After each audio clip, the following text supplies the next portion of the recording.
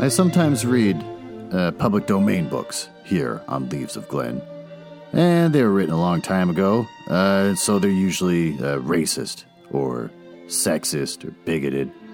But in there somewhere and all that is a story, and that's why those stories are famous. Other times, I read works from independent authors, and they're delightfully not racist, but they might have adult language or adult situations.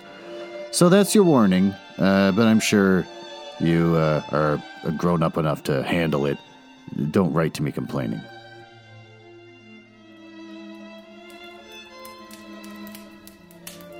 Oh, hello. Welcome to the Mansion of Leaves of Glen. It's a fun little bit where I pretend to live in a mansion and not just recording in my basement. This is where I read the hottest in public domain books and short stories. This week, I'll continue reading The Hound of the Baskervilles by Arthur Conan Doyle. Want to learn about the author? Sure you do. You wouldn't be in this game if you weren't ready to play. Sir Arthur Ignatius Conan Doyle, born the 22nd of May, 1859, died the 7th of July, 1930, was a British writer and physician. He created the character Sherlock Holmes in 1887 for A Study in Scarlet, the first of 4 novels, and 56 short stories about Holmes and Dr. Watson. The Sherlock Holmes stories are milestones in the field of crime fiction. Want to know some fun facts? Sure. Also, as a side note, my neighbor's cousin wants to store their car in my garage. So at any point, I'm going to get a text message, and I have to go outside and then guide their car into my garage. And then I guess I'm keeping it there till spring. Some old car that they want to store. None of this is important to you. I'm just saying I might have to stop at any point awkwardly and then go outside and be like, no, not a big deal. I'm just happy to help. That's going to happen at some point. Fun facts about Arthur Conan Doyle? Sure. His mother was a bigger Sherlock Holmes fan than he was. In fact, Conan Doyle soured on his most famous creation after, burp, I am gassed. Only a handful of stories. Late in life, Conan Doyle sincerely hoped that he would be known in years to come as primarily a spiritualist, rather than a writer. Again, moron. The guy's a moron. It's a moron trying to write about a person smarter than himself. As early as 1891, he was known to have written his mother expressing a desire to kill off the beloved detective. His mother's response was a perfect distillation of the broader readings public. You won't, you can't, you mustn't, though Conan Doyle would indeed kill off Holmes, famously along with Moriarty, at the Switzerland Reichenbach Falls. The detective's death was brief. In one of the most famous early instances of the retcon, Conan Doyle revived Holmes for Hound of the Baskervilles in 1902 and The Return of Sherlock Holmes in 1903, a few years later, claiming that the notorious detective had actually faked his death. That's convenient. I'm glad he's invented all the tropes that we get to enjoy today. Maybe he'll also have a one where it's just the whole thing was a dream. He investigated a few mysteries of his own. That's another fun fact. Most notably, he took on the case of George Edelgy, who, thanks to Conan Doyle's efforts, was exonerated for charges of sending threatening letters and mutilating animals. Weird. The case, which was dramatized in, among other places, Julian Barnes' 2005 novel, Arthur and George, cuts to the heart of an often neglected side of Sir Arthur Conan Doyle, the deeply political side. In addition to penning some of English literature's greatest mystery stories, Conan Doyle was a vocal supporter of the British military campaigns in Africa. Oh, great. What a nice guy. Ran twice for Parliament? Sure, why not? And volunteered as a field director in South Africa. Recap the previous chapter is a clip show. No one wants to read the summary of a chapter that they just read. It's stupid. Let's hope for the best with this. Well, crap. I got a lot of space between now and when the grandfather clock goes off. So I have to fill that space with more noise from my flapping mouth. A flapping old mouth that's only getting older every goddamn year. By the time this episode comes out, it's going to be my birthday, the day this episode comes out, which is depressing. I'm recording it a few days early, and I'm hating every minute of it, because it just means time is marching on. The lines on my face get deeper, the giant waddle on my throat gets thicker and wetter, and anyway, I go to the mall. Oh, no one looks at me, but as the next year passes and my head gets more like a giant thumb, definitely no one's going to look at me. At the mall, I used to rule the mall with an iron fist. I was the most handsome man that would ever go to Eddie Bauer. But now, not anymore. Now people just avert their... Fuck the clock. People avert their eyes when they see me wandering, scuttling along, having to grab onto some kind of rail to steady myself. All right, fine. Let's just get into the story.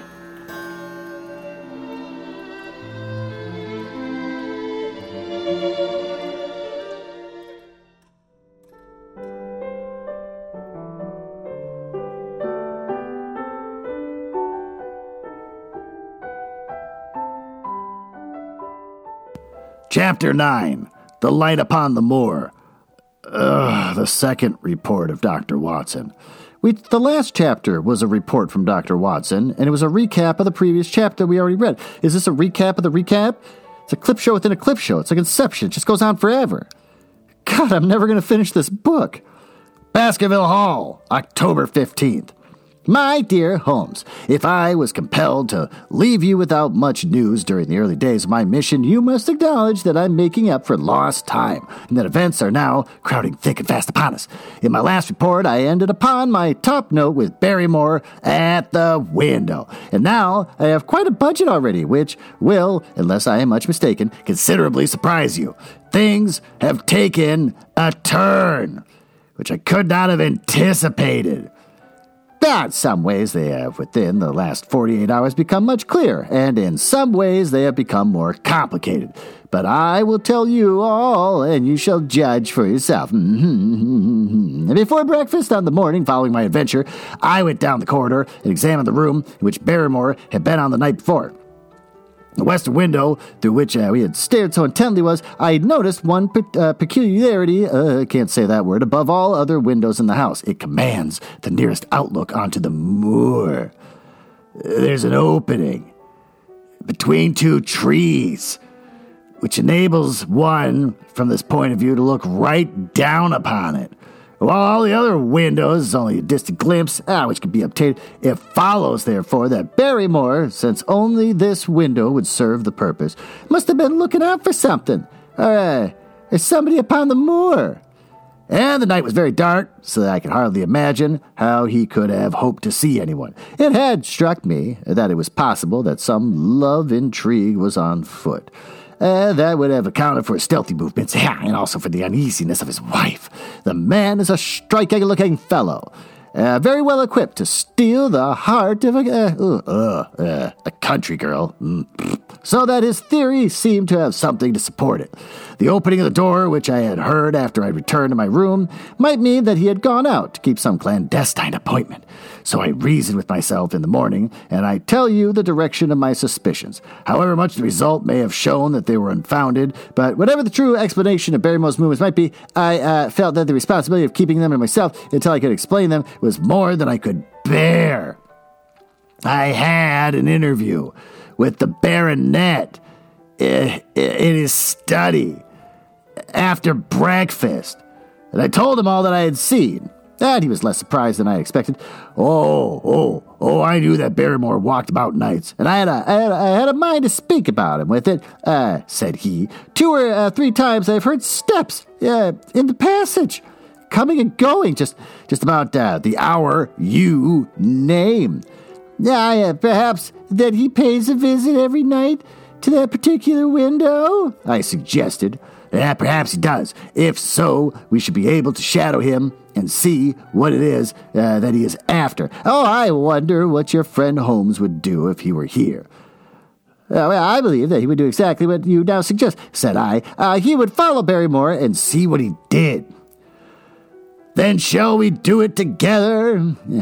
But surely he would hear us. The man is rather deaf. And in any case, we must take our chance of that. We'll sit up in my room tonight and wait till he passes. Sir Henry rubbed his hands with pleasure. It was evident that he hailed the adventure as a relief to his somewhat quiet life upon the moor. It must be boring as hell out there, just staring at the moor, staring at your sister. It's creepy.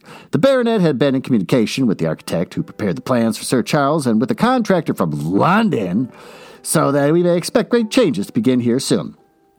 There have been decorators and furnishers up from Plymouth. And it was evident that our friend had large ideas and means to spare no pains or expense to restore the grandeur of his family. When the house is renovated and refurnished, all that he will need will be a wife to make it complete. Between ourselves, there are pretty clear signs that this will not be wanting if the lady is willing, for I seldom have seen a man more infatuated with a woman than he is with our beautiful neighbor, Miss Stapleton. And yet, the course of true love does not run quite as smoothly as one would under circumstances today. For example, its surface was broken by an unsuspected ripple. Oh, it just caused our friend considerable perplexity and annoyance. A single ripple? What the fuck is that? Pacing around the room, where the fuck did that ripple come from? After the conversation, which I have quoted about Barrymore, Sir Henry put on his hat and prepared to go out. As a matter of course, I did the same. You coming, Watson? He asked, looking at me in a curious way. That depends on whether you and I are going down the moor, said I. Well, yes, I am. Well, you know what my instructions are, and I am sorry to intrude, but you heard how earnestly Holmes insisted I should not leave you, and especially that you should not go alone upon the moor. Sir Henry put his hand upon my shoulder with a pleasant smile. My dear fellow, said he, Holmes, with all his wisdom, did not foresee some things which have happened since I have been on the moor. You understand me? A question mark? And I'm sure that you are the last man in the world who would wish to be a spoil sport. I must go out alone. It put me in the most awkward position. I was at a loss what to say or what to do. And before I had made up my mind, he picked up his cane and was gone. But when I came to think the matter over, my conscience reproached me bitterly for having any pretext allowed him to go out of my sight. I imagined what my feelings would be if I had to return to you and to confess that some misfortune had occurred through the disregard for your instructions. Oh, I assure you that my cheeks flushed at the very thought. It might even now be too late to overtake him, so I set off at once in the direction of Mariput House. I hurried along the road at the top of the speed. Yeah, I'll leave it like that. That's probably the way it should have been written. Without seeing anything of Sir Henry, until I came to the point where the moor path branches off. There, fearing that perhaps I had come in the wrong direction after all, I mounted a hill from which I could command a view, the very same hill which is cut into the dark quarry. Thence, I saw him at once. He was on the moor path about a quarter of a mile off, and a lady was by his side, who could only be Miss Stapleton. It was clear that there was already an understanding between them, and that they had met by appointment. They were walking slowly along in a deep conversation. And I saw her making quick little movements with her hands, and she was very earnest in what she was saying, while he listened intently, and once or twice shook his head in strong dissent. I stood among the rocks watching them, very much puzzled as to what to do next. To follow them? Break into their intimate conversation? That seemed to be an outrage, and yet my clear duty was never for an instant to let him out of my sight. To act the spy upon a friend who is hateful is a hateful task. Still, I could see no better course than to observe him from the hill and to clear my conscience by confessing to him afterwards what I had done. It's true that if any sudden danger had threatened him, I was too far away to be of any use. And yet I am sure that you will agree with me that the position was very difficult and that there was nothing more which I could do. Our friend, Sir Henry, and the lady had halted on the path. I think I just got a message from my neighbor. Yeah, I'm going to have to go outside and help them park their car and make small talk, as us Midwestern people do. And you do what's called the Minnesota goodbye, which lasts 20 minutes to an hour. So I'll be back in a minute.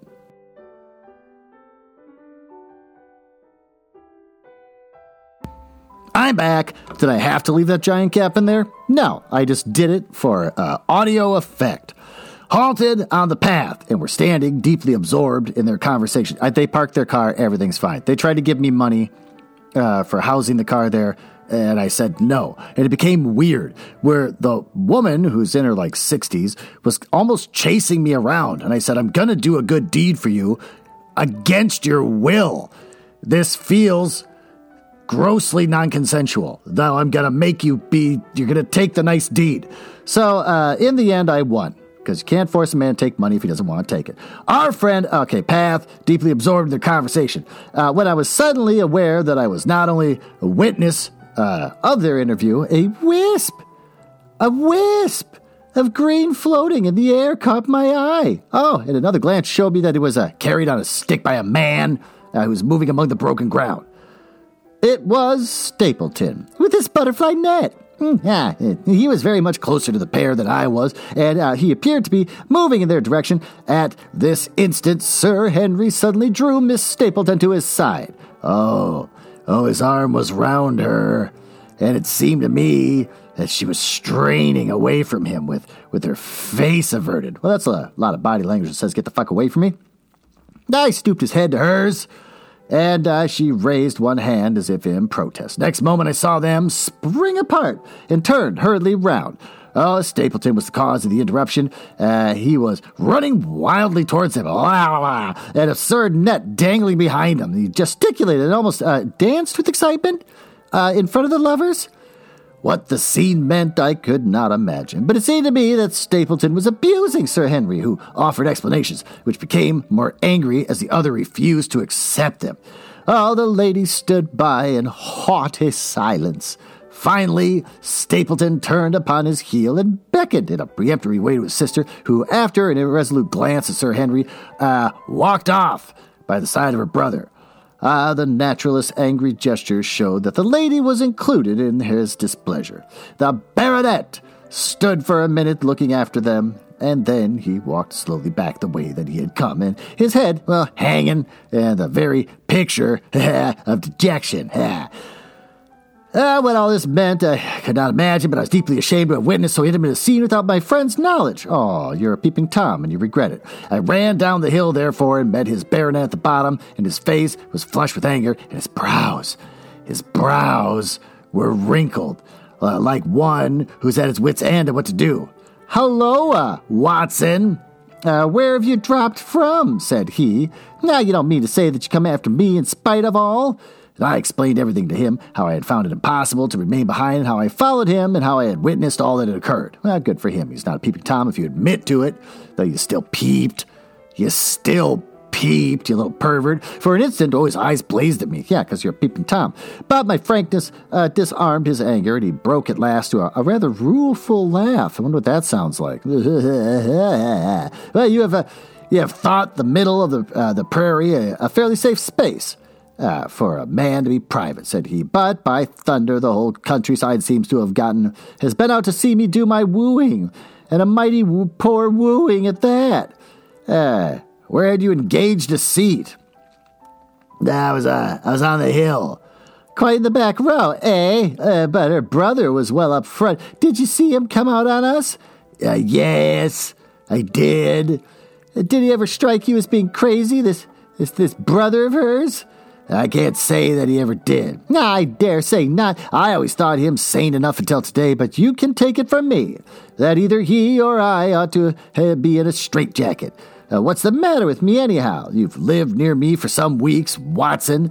Tell me straight now. Is there anything that would prevent me from making a good husband to a woman that I loved? I should say not. He can't object to my worldly position, so it must be myself that he has this down on.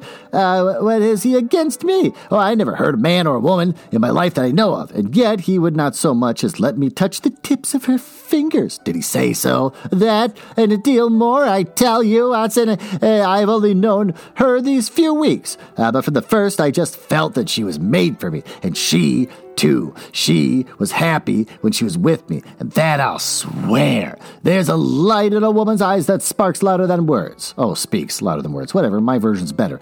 But he has never let us together, and it is only today, for the first time, that I saw a chance of having a few words with her alone. Oh, she was glad to meet me, but when she did, it was not love that she would talk about, and She wouldn't have let me talk about it either if she could have stopped it. She kept coming back to it, that this was a place of danger, and that she would never be happy until I left it. No, I told her that since I'd seen her, I was in no hurry to leave it, and that if she really wanted me to go, the only way to go to work was for her to arrange to go with me. That's pretty cool, with a stranger. With that, I offered in as many words to marry her, but before she could answer, came down her brother of hers and running at us with a face on him like a madman. Eyes just a white with rage. Those light eyes of his were blazing with fury. What was I doing with the lady? How dare I offer her attentions which were distasteful to her? Did I think that because I was a baronet, I could do what I liked? And if he had not been her brother, I should have known better how to answer him. As it was, I told him that my feelings towards his sister were such as I was not ashamed of, and that I hoped that she might honor me by becoming my wife.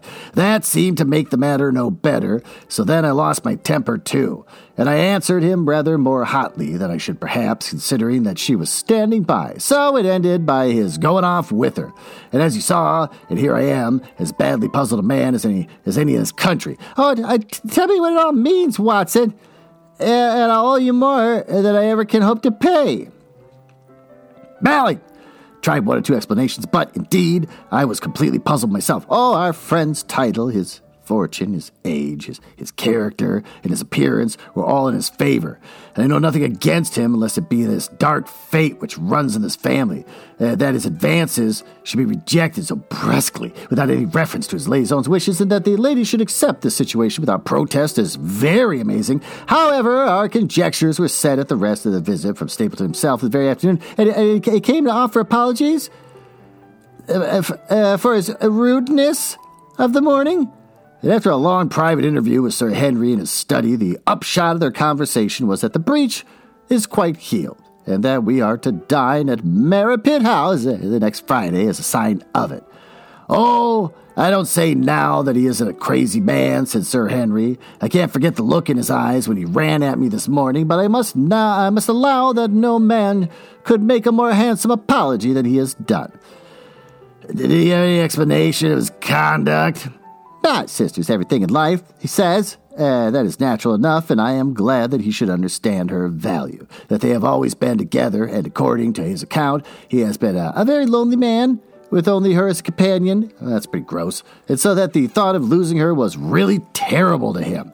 Oh, he had not understood, he said, that I was becoming attached to her, but when he saw with his own eyes that it really was so, and that she might be taken away from him, well, it gave him such a shock that for a time he was not responsible for what he said or did. Oh, he was very sorry for all that had passed, and he recognized how foolish and how selfish it was that he should imagine that he could hold a beautiful woman like his sister to himself his entire life. If she had to leave him, he had rather it was a neighbor like himself than anyone else. But in any case, it was a blow to him, and it would take him some time before he could prepare himself to meet it. Oh, he could withdraw all opposition upon his part if he could promise for 3 months to let the matter rest and be content with cultivating the lady's friendship during that time without claiming her love, and thus I promised, and so the matter rests. Ugh, God, that was a long paragraph. So there is one of our small mysteries cleared up. Oh, it's something I have touched bottom anywhere in this bog in which we are floundering. Yeah, you get it. And we now know why Stapleton looked with disfavor upon his sister's suitor, even when that suitor was so eligible a one as Sir Henry. And now I pass on to another thread which I have extricated of the tangled skein, the mystery of the sobs in the night, and of the tear-stained face of Mrs. Barrymore, of the secret journey of the butler to the western lattice window. Congratulate me, my dear Holmes, and tell me that I have not disappointed you as an agent, that you do not regret the confidence which you showed me when you sent me down. Oh, all these things by one night's work have been thoroughly cleared. I have said, quote, by one night's work, but in truth, it was by 2 nights' work. And for the first, we drew entirely blank. I sat up with Sir Henry in his rooms till nearly 3 o'clock in the morning, but no sound of any sort did we hear except the chimney clock upon the stairs. I was most melancholy vigil, at the end of each of us falling asleep in our chairs. Fortunately, we were not discouraged, and we determined to try again. The next night, we lowered the lamp, sat smoking cigarettes, without making the least sound. Oh, it was incredible. how slowly the hours crawled by, and yet we were helped through it by the same sort of patient interest which the hunter must feel as he watches the trap into which he hopes the game may wander. Oh, one struck, and two, and we had almost, for a second time, given up in despair, when in an instant we both sat bolt upright in our chairs with our weary senses keenly on the alert once more. We had heard the creak. The creak of a step in the passage. No, very stealthily we heard it pass along until it died away in the distance, and the baronet gently opened his door. We set out in pursuit. Already our man had gone round the gallery and the corridor in all the darkness. Softly, we stole along, softly, so softly, until we had heard come into another wing. We were just in time to catch a glimpse of the tall, black-bearded figure, his shoulders rounded as he tiptoed down the passage. And then he passed through the same door as before, and the light of the candle framed in the darkness had shot one single yellow beam across the gloom of the corridor. Oh, we shuffled cautiously toward it, trying every plank before we dared to put our whole weight upon it. Oh, because that's what you do when you're sneaking out of the house as a kid. As adults, you still learn that trick and you hold on to it. It comes in handy when you're trying to stalk a man in his own home. We had taken the precaution of leaving our boots behind us, and even so, the old board snapped and creaked beneath our tread.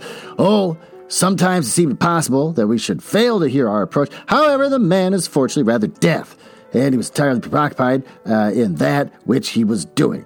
When at last we reached the door and peeped through it, we found him crouching at the window, candle in his hand, his white, intent face pressed against the pane, exactly where I've seen it 2 nights before. You know, the problem with peeping out of a window with the candle is that there's more light inside than there is outside. I grew up in a neighborhood where we had a little courtyard thing, and when I was a little kid, I'd sit and listen to audiobooks or whatever as when I was supposed to be sleeping with all my lights out. Nighttime, looking out my window, looking at all the other windows around the courtyard, and you could see people not caring that I can see them. The lights are on inside their home. They're getting naked. They're having arguments. I don't know, tickle fights. All sorts of horrible things I saw as a youth that I should have never seen because people didn't seem to realize or care that if it's darker outside than it is inside your home and your windows are open or your blinds are open, people can see everything. The reason why I can't understand why people have these big mansions where they have giant picture windows with no curtains and I can see what they're watching on TV. Morons! So I learned from that if you are trying to peep on someone out of a window and there's a light inside your place, they're gonna see you. So that's when you have to turn to somebody as knowledgeable as Doorglass Incorporated. It's doorglass.com, DORGLASS.com. They're dedicated to fabricating and professionally installing the highest quality glass products from the nation's top manufacturers. Their inventory, combined with years of experience, makes them the premier source for installation and repair. They approach every project with the same goals: professionalism, integrity, and in the case of making a one-way glass where no one can see you peeping at them with your phone or a candle, they're discreet. What they do: commercial storefronts, automatic entrances, windows, patio doors, mirrors, shower doors, installation, repair. They also design and build anything to your specifications, and they make peep windows that are made for you to sit with all your lights on and look out the window and no one can see that you're staring at them. Such people that have asked for a peep window are places like Pottery Barn, Williams-Sonoma, Sherwin-Williams, Portillo's, the Salt Cave, which is a weird place where you can meditate at walls of salt, which is disgusting, and Applebee's. So, if you want to peep on your neighbors like a little pervert, and you want to make sure that you have the highest quality professional glass, it's a one-way glass, so they can't see that you're sitting there peeping while you're taking pictures with a flash bulb and stuff, go to doorglass.com. It's DORGLASS.com, and they'll help you satisfy all your perversions. Well, with that, why don't we go upstairs and see what kind of perversions we can make in my master bedroom.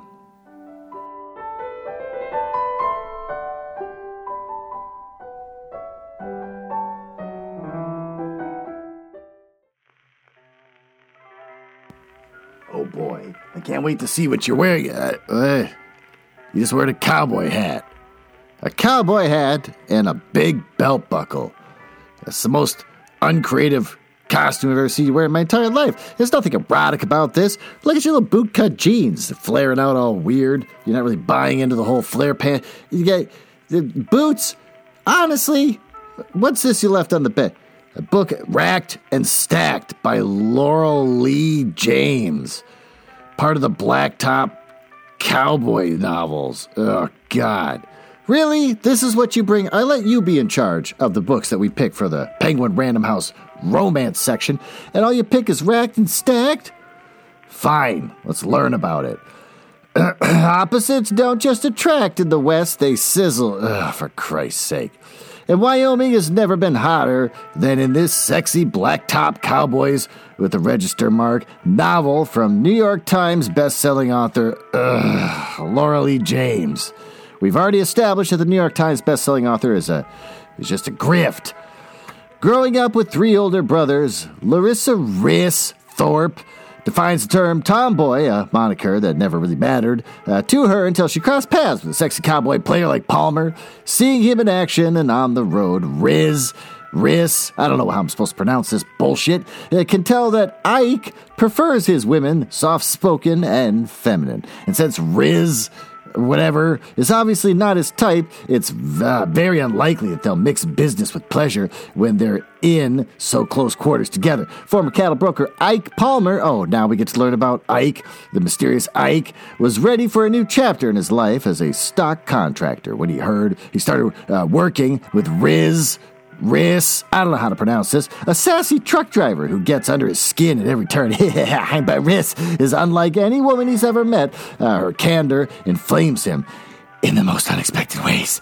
After circumstances force a truce between them, Riz and Ike, these are the dumbest names I've ever read in my life. Why'd you pick? Will have to choose to maintain the stubbornness that keeps them apart or take a chance on the fiery attraction that could lead to something more. Why would I read this? Well, let's see about the praise for Laurel Lee James. No one writes contemporary erotic romance better than Laurel Lee James, says New York Times bestselling author Maya Banks. Well, I already don't trust Maya Banks because they have to throw in the New York Times bestselling author at the beginning of her name. Laurel Lee James knows how to write one hot, sexy cowboy. Says New York Times bestselling author Jassy Burton, J.C. Everyone's name is stupid. Entertaining, sweet, endearing, and sexy, says Harlequin Junkie, must be a blog. Takes readers on a satisfying ride, while James is known for erotic interludes. She never forgets to bolster the story with plenty of emotional power, says Publishers Weekly. That's actually a real thing, so that's the only one here worth anything. Combining the erotic and family, love and romance with doubt and vulnerabilities, and throwing in some plain old fun always makes her reads favorites of mine every time, says The Good, the Bad, and the Unread. So I looked up The Good, the Bad, and Unread as I was reviewing this with a special friend of mine who's none of your business, and it turns out it's a crappy blog. It's clearly a homemade blog, Good, Bad, and Unread.com. The blog at the top just has a picture, a badly made photo of two rubber ducks that they just took a picture of with their phone and the flash bulb, and they photoshopped on some hats and a little bandana on the ducks, and then they kind of cropped out the picture to get the background out of the way, so you get the white background, and it looks all jaggedy and weird. It's totally something out of the 90s. Some of the menus at the top of the header is home, the pond, ponderings, quacking about, and review. Reading, ranting, and reviewing by readers. So apparently there's a duck theme that's not obvious, but it is in the menu system. And so, yeah, they just review books, and apparently Penguin Random House thinks that they're legitimate enough that they are worth quoting on any of these reviews. You can tell that they're crap because it's a WordPress website. The theme for the website is designed by Elegant Themes, and it says powered by WordPress. It's at the bottom of the website. It's just some person's blog. That's the levels that Penguin Random House is. This is painful. Why would you leave this book on my bed?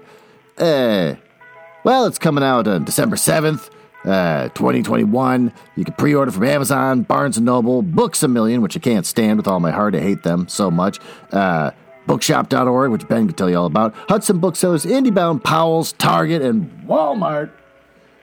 With that, take off that goddamn suit, and you can put this book, you can take it back with you. I don't want to have it as part of my personal library. Let's go back downstairs and finish reading the rest of this crappy chapter.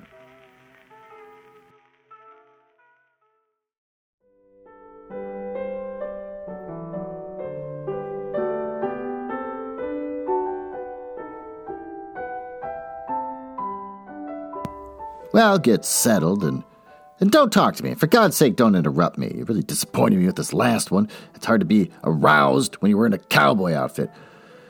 Well, we had arranged no plan of campaign, but the baronet is a man to whom the most direct way is always the most natural. Oh, he walked into the room. As he did so, Barrymore sprang up from the window with a sharp hiss, a breath, and stood livid, and trembling before us.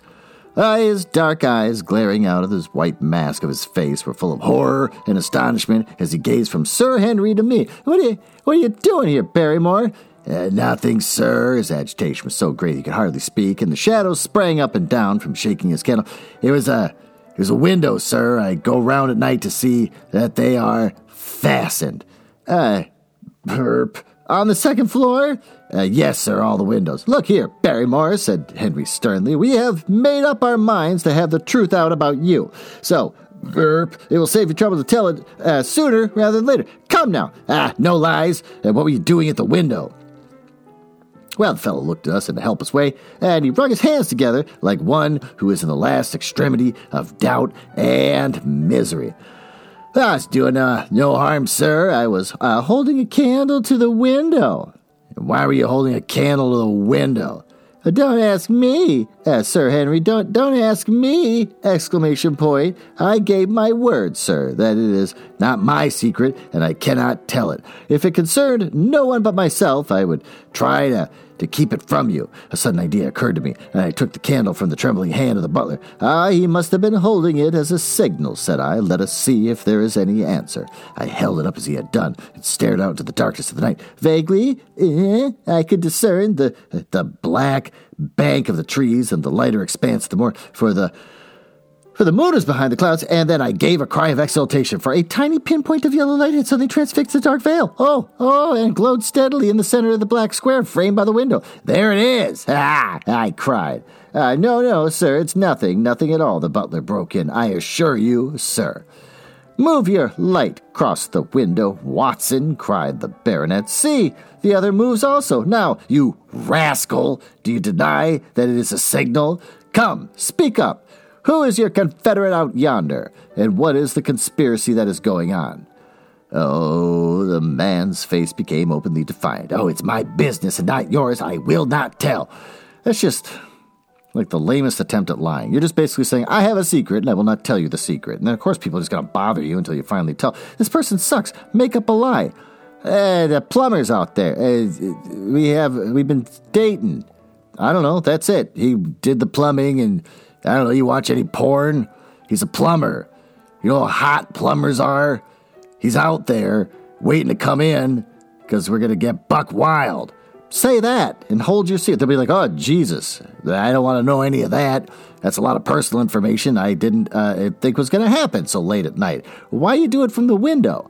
Just have sex with bring him in the back door. It's that easy. Bring him in the back door. Why do you got to wave a candle around? So what's you do? Is this like some sort of weird mating dance you do? But no, instead he has got to just say, like, I got a secret and I won't tell. Stupid. If you're going to lie, be better at it. Distract them with something that creeps them out, like sex with the plumber in the basement. Then you'll leave my employment right away. Very good, sir. If I must, I must. And you go in disgrace, by thunder, you will be ashamed of yourself. Your family has lived with mine for over 100 years under this roof. Jesus criminy. And here I find you deep in some dark plot against me. 100 years? Maybe you could let this one slide or something. No, sir. No, not against you. It was a woman's voice. And Mrs. Barrymore, paler and more horror-struck than her husband, was standing at the door. Her bulky figure in a shawl and skirt might have been comic, were not for the intensity of feeling upon her face. We have to go, Eliza. This is the end of it. You can pack your things, said the butler. Oh, John. Have I brought you to this? It is my doing. Sir Henry, all mine. It is, he has done nothing except for my sake and because I asked him. Yeah, speak out then. What does it mean? My unhappy brother is starving on the moor. We cannot let him perish at our very gates. The light is to signal him that food is ready for him. Food. Food in the form of coitus. And his light out yonder is to show the spot to which to bring him. Then your brother is the escaped convict, Sir Selden. Sir Selden, the criminal? Okay. That's the truth, sir, said Barrymore. I said that it was not my secret and I should not tell it to you, but now you have heard it, and you will see that there was a plot. It was not against you. This, then, was the explanation of the stealthy expeditions at night in the light of the window. Sir Henry and I both stared at the woman. Burp. Wow, I'm really going crazy right now. Something about putting a car in my garage got me all gassy. Was it possible that this stolidly respectable person was the same blood as one of the most notorious criminals in the country? Yes, sir, my name was Selden, and he is my younger brother. Oh, we humored him too much when he was a lad and gave him his own way and everything until he came to think that the world was made for his pleasure, and that he could do what he liked in it. Then, as he grew older, he met wicked companions, and the devil entered into him until he broke my mother's heart. Oh, and he dragged our name to the dirt. From crime to crime, he sank lower and lower until it is only the mercy of God which has snatched him from the scaffold. But to me, sir, he was always the little curly-headed boy that I had nursed and played with as an elder sister would. That was why he broke prison, sir. He knew that I was here and that we could not refuse to help him. When he dragged himself here one night, weary and starving, with the warders hard at his heels, what else could we do? Well, we took him in and fed it, so you just kept maintaining the spoiledness of it instead of sending him back to... You guys aren't helping. You guys are not helping this person. Then you returned, sir, and my brother thought it would be safer on the moor than anywhere else until the hue and cry was over. So he lay hiding there. But every second night, we made sure if he was still there by putting a light in the window, and if there was an answer, my husband, where's he getting candles from? He's living in a moor. Where's he getting a match? Where's he getting a match? It's not wet. There was an answer that my husband took out some bread and meat to him, and every day we hoped that he was gone. But he won't because you baby him. But as long as he was there, we could not desert him. Yeah, that's exactly the problem. That is the whole truth. As I am an honest Christian woman, you will see that there is blame in the matter. He does not lie with my husband, but with me, for whose sake he has done all that he has. Ah, the woman's words came with an intense earnestness, which carried conviction with them. Is this true, Barrymore? Yes, Sir Henry, every word of it. Well, I cannot blame you for standing by your own wife. Forget what I have said. Go to your room. You too. And we shall talk further about this matter in the morning. When they were gone, we looked out of the window again, and Sir Henry had flung it open, and the cold night wind beat upon our faces. Far away in the black distance, there still glowed that tiny point of yellow light. I wonder, he dares, said Sir Henry. It may be so placed as to be only visible from there. Why would he just stand out there? He already saw the candle. He, for some reason, waves his candle back, and then he would just walk up and start getting the food now. Why is he still standing out there waving his candle around? Very likely. How far do you think it is? Oh, out by the Cleft Tor, I think. Not more than a mile or two off. Hardly that. Well, it cannot be far if Barrymore had to carry the food out to it, and he is waiting, the villain, beside that candle. By thunder, Watson, I am going to take that man. The same thought had crossed my own mind. It was not as if the Barrymores had taken us into their confidence. Their secret had been forced from them. The man was a danger to the community, an unmitigated scoundrel from whom there was neither pity nor excuse. We were only doing our duty in taking this chance by putting him back where he could do no harm. With his brutal and violent nature, others would have to pay the price if we held our hands. Any night, for example, our neighbors, the Stapletons, might be attacked by him. You may have thought of this, which made Sir Henry so keen upon adventure. I will come, said I, and then get your revolver and put on your boots. The sooner we start this, the better. That fellow might put out his light and be off. In 5 minutes, we were outside the door, staring upon our expedition. We hurried through the dark shrubbery amid the dull moaning of the autumn wind and the rustle of the falling leaves, and that night air was heavy with the smell of damp and decay. Oh, now and again the moon peeped out for an instant, but the clouds were driving over the face of the sky, and just as we came out of the moor, a thin rain began to fall, and the light still burned steadily in front. Are you armed? I asked. Oh, I have a hunting crop. We must close in on him rapidly, for he is said to be a desperate fellow. We shall take him by surprise and have him at our mercy before he can resist. Oh, I say, Watson, said the baronet. What would Holmes say to this? How about that hour of darkness in which the power of evil is exalted? As if in answer to his words, there rose suddenly out of the vast gloom of the moor that strange cry which I had already heard upon the borders of the great Grimpen Mire. It came with the wind through the silence of the night, a long, deep mutter, then a rising howl, and then a sad moan, which it died away. Again and again it sounded, the whole air throbbing with it, strident, wild, and menacing. Oh, the baronet caught my sleeve, and his face glimmered white through the darkness. Oh, my God, what's that, Watson? I don't know. It's a sound they have on the moor. I heard it once before. It died away, and an absolute silence closed in upon us. Oh, we stood straining our ears, but nothing came. Watson, said the baronet, it was the cry of a hound. Ooh, my blood ran cold in my veins, for there was a break in his voice which told of the sudden horror which had seized him. What do they call this sound, he asked. Who? The folk in the countryside. They're ignorant people. Why should you mind what they call it? Dumb, poor people.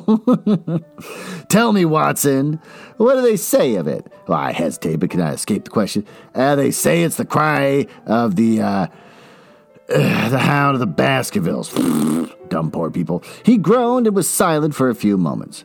A hound it was, he said at last, but it seemed to come from miles away. Over yonder, I think. It was hard to say whence it came. It rose and fell with the wind. Isn't that the direction of the great Grimpen Mire? Yes, it is. Well, it was up there. Come now, Watson. Didn't you think yourself that it was the cry of a hound? I'm not a child. You need not fear to speak the truth.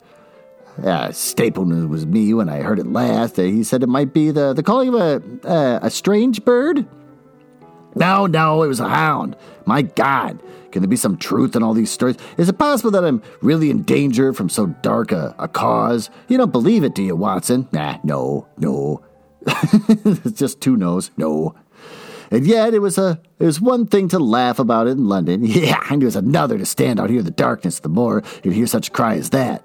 And my uncle, there was the footprint of the hound beside him as he lay, and it all fits together. I don't think that I'm a coward, Watson, but that sound seemed to freeze my very blood. Go on, feel my hand. It was cold as a block of marble. You'll be all right tomorrow. I don't think that I'll get that cry out of my head. What do you advise that we do now? Should we turn back? No, by thunder, we have come out here to get our man, and we will do it. We, after the convict, and a hellhound, as likely as not, after us. Come on, I'll see it through. If all the fiends of the pit were loose upon the moor. Well, we stumbled slowly along the darkness, with the black loom of the craggy hills all around us, and the yellow speck of light burning steadily in front, and there was nothing so deceptive as the distance of a light upon a pitch-dark night. And sometimes the glimmer seemed to be far away upon the horizon. Sometimes it might have been within a few yards of us, but at last we could see whence it came, and then we knew that we were indeed very close. A guttering candle was stuck in a crevice of the rocks, which flanked it on each side as to keep the wind from it, and also to prevent it from being visible, save in the direction of Baskerville Hall. A boulder of granite concealed our approach, and crouching behind it, we gazed over it at the signal of light. It was strange to see a single candle burning there in the middle of the moor, with no sign of life near it, just the one straight yellow flame, and the gleam of the rock on each side of it. What should we do now? Whispered Sir Henry. Wait here. He must be near his light. Let us see if we can get a glimpse of him. Well, the words are hardly out of my mouth when we both saw him over the rocks, in the crevice in which the candle burned. There was thrust out an evil yellow face, a terrible animal face, all seamed and scored with vile passions, foul with mire, with bristling beard, and hung with matted hair. It might as well belong to one of those old savages who dwelt in the burrows and the hillsides. The light beneath him was reflected in his small, cunning eyes, which peered fiercely left and right through the darkness like a crafty savage animal who has heard the steps of the hunters. Something but had evidently aroused his suspicions, and it may have been that Barrymore had some private signal which had neglected to give, or the fellow may have had some other reason for thinking that all was not well. But I could read his fears upon his wicked face. Any instant he might dash out of the light and vanish in the darkness. I sprang forward, therefore, and Sir Henry did the same. And at the same moment, the convict screamed out a curse at us and hurled a rock, which splintered up against the boulder which had sheltered us. I caught a glimpse of his short, squat, strongly built figure as he sprang to his feet and turned to run. And at the same moment, by a lucky chance, the moon broke through the clouds, and we rushed over the brow of the hill, and there was our man running with great speed down the other side, springing over the stones, and this way with his activity of a mountain goat. A lucky long shot of my revolver might have crippled him, but I brought it only to defend myself, if attacked, and not to shoot an unarmed man who was running away. We were both swift runners and had fairly good training, but we soon found that we had no chance of overtaking him. We saw him for a long time in the moonlight until he was only a small speck, moving swiftly among the boulders along the side of the distant hill. Well, we ran until we were completely blown, but the space between us grew even wider. Finally, we stopped and sat panting on two rocks while we watched him disappearing in the distance. And it was at this moment that there occurred a most strange and unexpected thing. We had risen from our rocks and were turning to go home, having abandoned the hopeless chase. The moon was low upon the right, and the jagged pinnacle of a granite tor stood up against the lower curve of the silver disk. There, outlined a black and ebony statue on that shining background, I saw the figure of a man upon the tor.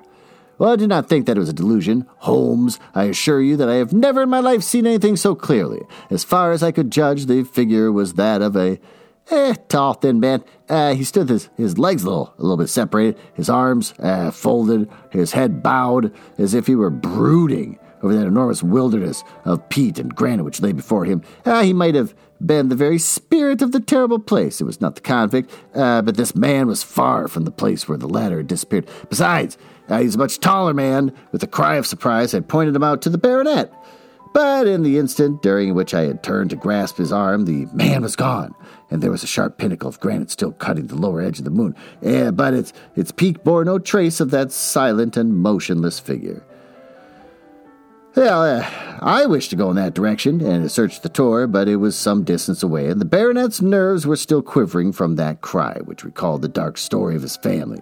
And he was, he's not in the mood for fresh adventures. He had not seen this lonely man upon the tor and could not feel the thrill which his strange presence and his commanding attitude had given me. A warder, no doubt, said he. The moor has been thick with them since this fellow escaped. Well, perhaps this explanation might be the right one, but I should like to have some further proof of it. Today we mean to communicate with the Princetown people where they should look for their missing man. But it's hard lines that we have not actually had the triumph of bringing him back to our own prisoner. Such are the adventures of last night, and you must acknowledge, my dear Holmes, that I have done you very well in the matter of a report. Much of what I tell you is no doubt quite irrelevant, but he's so humble to the point of he goes, I'm writing this to you, and I know you probably think it's stupid, you're just so smart, but I'm doing it anyways. But I still feel that it's the best I should let you have all the facts and leave you to select for yourself those which will be most of service to you in helping with your conclusions. We are certainly making some progress. As far as the Barrymores go, he have found a motive for their actions and has cleared up the situation very much. But the more with its mysteries and its strange inhabitants, remains as inscrutable as ever. Perhaps in my next I may be able to throw some light upon this also. Best of all, would it be if you could come down to us? In any case, you will hear from me again in the course of, the next few days. Well, that was horse crap. Maybe we should go retire to the smoking room and review this crap that we just read.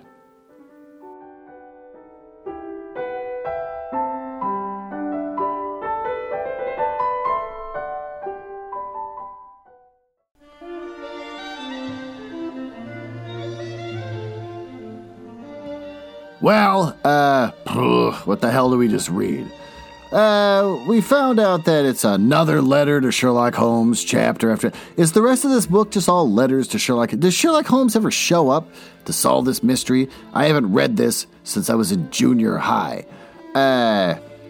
We find out that the butler, I don't remember his name, I don't care anymore. He's in the window all the time like a pervert, waving a candle around, trying to get out a signal to somebody out there in the moor, and turns out it's the escaped convict who's related to Stapleton? I don't remember anymore. Who cares? And so the sister's like, oh, it's my brother. We've been babying him forever, and we continue to baby him. Yeah, he broke out of prison, and we are babying him. Somebody should step in and talk to this family about codependent issues. But no one will, because rich people, no one ever talks to a rich person. God forbid you set them straight. So, these assholes are running around just ruining the community around them, but who cares? They have money. What's good about this story? I don't know. Maybe we're closer to it being done. I had more respect for the Sherlock Holmes line of stories until I actually read this as an adult, and now I just think it's weird. I still love the motifs of the moor and the howling and just confused wealthy people. I guess I love that. But beyond that, what sucks? The story. Sherlock Holmes is annoying. Watson's annoying. The characters are not the most intelligent people on the face of the earth. I have a gun. I'm going to go out and catch this criminal. Well, then what are you going to do with that gun? I guess self-defense, so that's a good attitude to have. It's better than a lot of the issues we've been seeing in society lately, where the idea is shoot first. I don't care if it's an unarmed man running, shoot him down. So I guess it's good that they didn't shoot him, but also, what was your plan? We're just going to go out there and tackle him. Do you got any rope? I don't know. Bring a net. Do you have any plan at all? No, we're just going to go out there and just confront him, and maybe there'll be fisticuffs. What did we learn? If you're gonna lie, like I said earlier, you gotta kind of dodge and weave. You gotta get in there. Like, oh, I don't want them to actually know the real secrets. I gotta throw them off the tracks. Talk about how you have a plumber out there in the moor waiting for you to bring you back to the basement. You'd be like, yeah, you got your tools? Like, oh, I got a tool for you. I've watched enough porn. Just shock them with that. Oh, they'll drop the subject entirely. Like, oh, you're just a horny guy in the window. Okay, fine. Well, carry on. Just don't let me know about it. I'm trying to sleep. And for God's sakes, don't make any noise down there in the basement with your lover.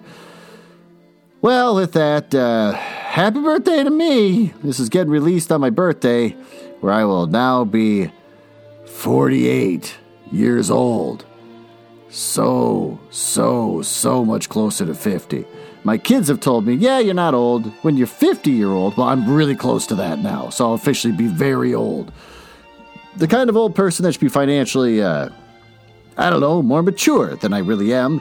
But these are the disappointments in life. I like to think, I was born in 1973, but really I didn't start living till the 80s. Well, I can't deny the fact that I was born in 1973 and I'm closer to 50. I hate this entire episode. Thanks for listening, and I guess I'll see you later.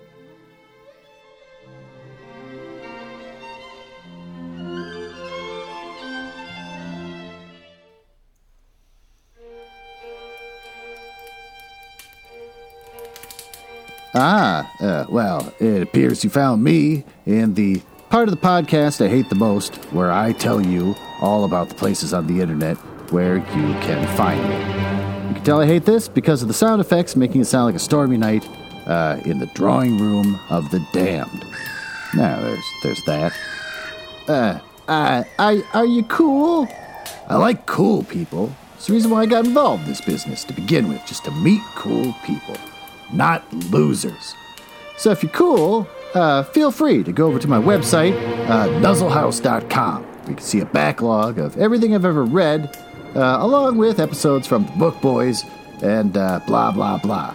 You can also find me on Instagram, which is House Nuzzle. And conveniently enough, Twitter, which is also @HouseNuzzle. Annoyingly, YouTube made me pick a name instead of just a House Nuzzle, so I got Glenn Nuzzles. So I guess you search for that if you want to watch a screen that doesn't do anything and just hear my voice. And since I think you might be cool, you can always just email me directly, glenn.nuzzles@gmail.com. But don't email if you're a nerdlinger or a dork. Now, back to business. Can't believe I drank all of them already. There's gotta be one left.